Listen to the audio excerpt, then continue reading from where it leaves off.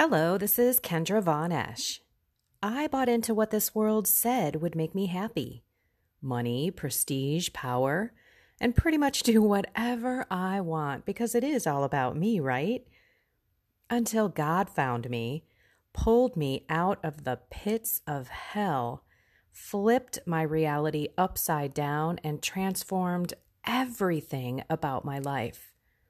So much so that I left my executive career to help others deepen their relationship with God and the beautiful Catholic faith and find that true acceptance, love, peace, and joy.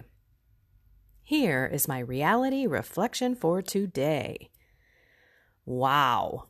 Man, oh man, oh man, are the readings rich today. And I feel so connected to them because I feel like I was Jonah. Literally, Jonah was like, all right, God, yeah, I know what you're telling me to do, but I'm going to go in the opposite direction and stay far, far away from Nineveh. God wanted Jonah to go and preach and have them repent in Nineveh. It's like Chicago or New York, for crying out loud. One little dude running around saying, repent, repent. And he said, there's no way, my man, I'm not doing that.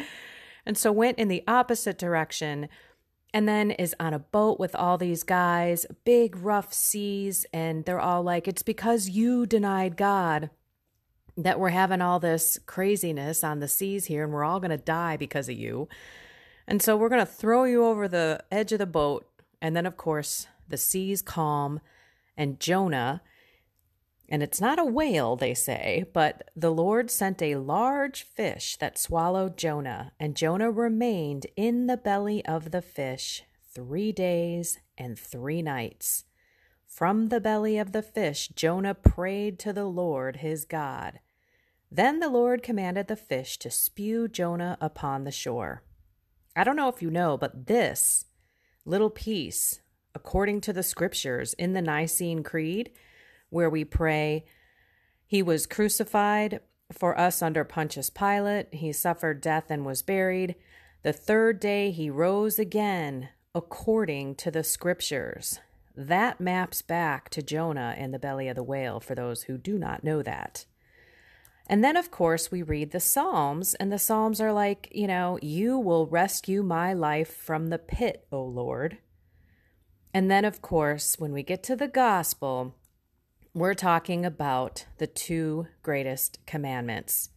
You shall love the Lord your God with all your heart, all your being, all your strength, all your mind, and your neighbor as yourself. And then it gets into the Good Samaritan, where the poor man on the side of the road fell victim to robbers, beaten to like almost half dead. A priest saw him and, passed by on the opposite side. Maybe the priest was too busy. And then a Levite came and he passed on the opposite side again. Not exactly sure why he blew him off. But then a Samaritan. Yes, of course, this is where the Good Samaritan name comes from. Was moved by this person. He approached the victim, poured oil on him and wine over his wounds, bandaged him up, lifted him up, and took him to an inn, cared for him, and the next day paid the innkeeper with 2 silver coins to take care of him. And then he said, hey, on my way back, if there's more that I need to owe you, I will owe you, but please take care of him. Okay. Obviously, the Good Samaritan was the one that we want to imitate. And this is where I say it takes 2. Number 1, God's mercy and God's grace can save us from the pit of hell. He did it for me. I want everybody to realize that there is hope for all of your loved ones who are out there living the sinner's life, the worldly life, not having a clue about what God is, how God can transform everything about your life, and that we should be living according to his precepts and his commandments. And of course, how do you even change? Well, all of us who are listening to this, who are on the journey, who have found this faith, really, God found us, pulled us out of the pits of hell, perhaps. We were living a worldly lifestyle, sinning like crazy, maybe even mortal sins. In the end, what it's all about is us to love thy neighbor, to be that good Samaritan, to witness to the world what Jesus has done in our lives, without necessarily going over the top with a bunch of scripture and a bunch of things that may scare those people away. Because I'm going to tell you, if you came to me quoting scripture and getting in my face about a bunch of Jesus stuff, I would just turn away and run like crazy. You are the Jesus freaks that I was freaked out about my whole life. But if you come to me with love, true compassion, like Jesus, how could I possibly want to run away from that?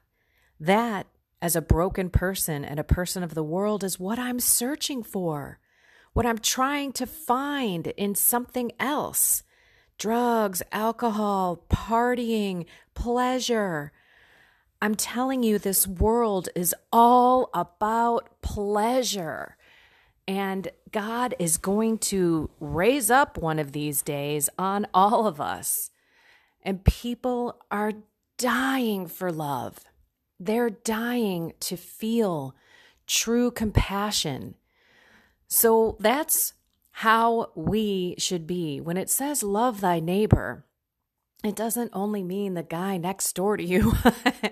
It really means the strangers in your life, the ones that are kind of, like on the outside, not the ones that are fitting in, the ones that maybe at your office, if you're working, that don't have many friends or that most people don't like.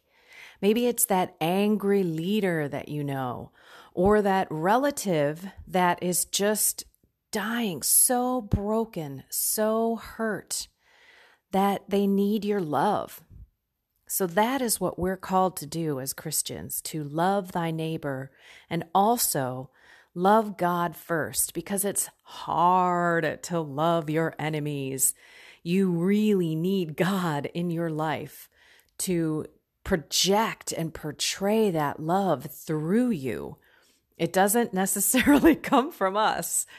And that's where living with God throughout the day, and when, you hear pray incessantly, that doesn't mean you sit down, you have to meditate all day long like you're a religious person.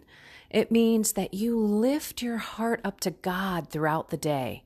So let's try today to lift ourselves up to God in gratitude, right? So what are we grateful for? I'm about ready to jump in the shower and go help out Shalom World and volunteer to do the news.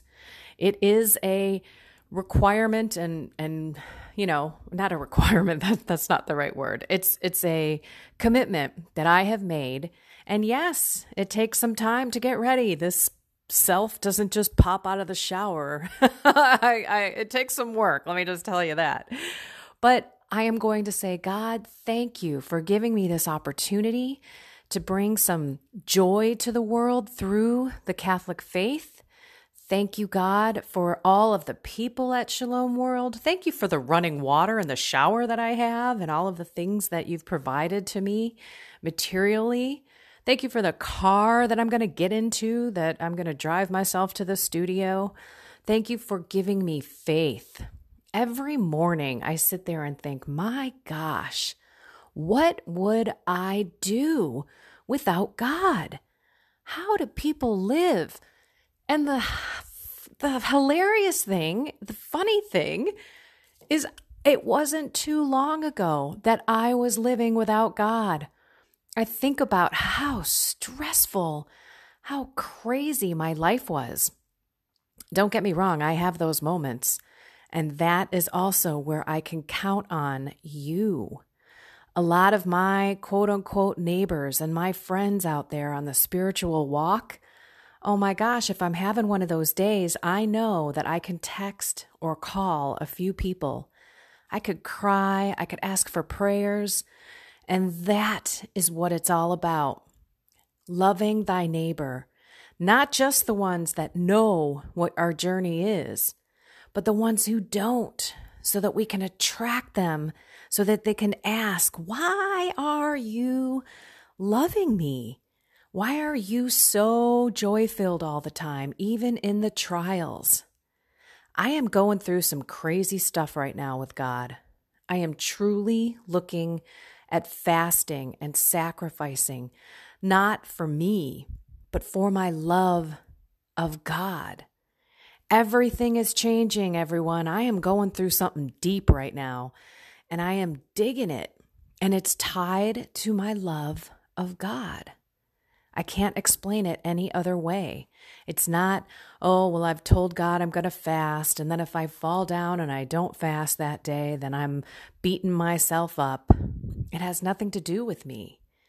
It's me mastering my body and mastering my desires so that I can show God I'm ready. Bring me more graces. I'm ready to do more things for you. Okay, that means let's get out there and love our neighbors. Put on that armor of light and Jesus Christ.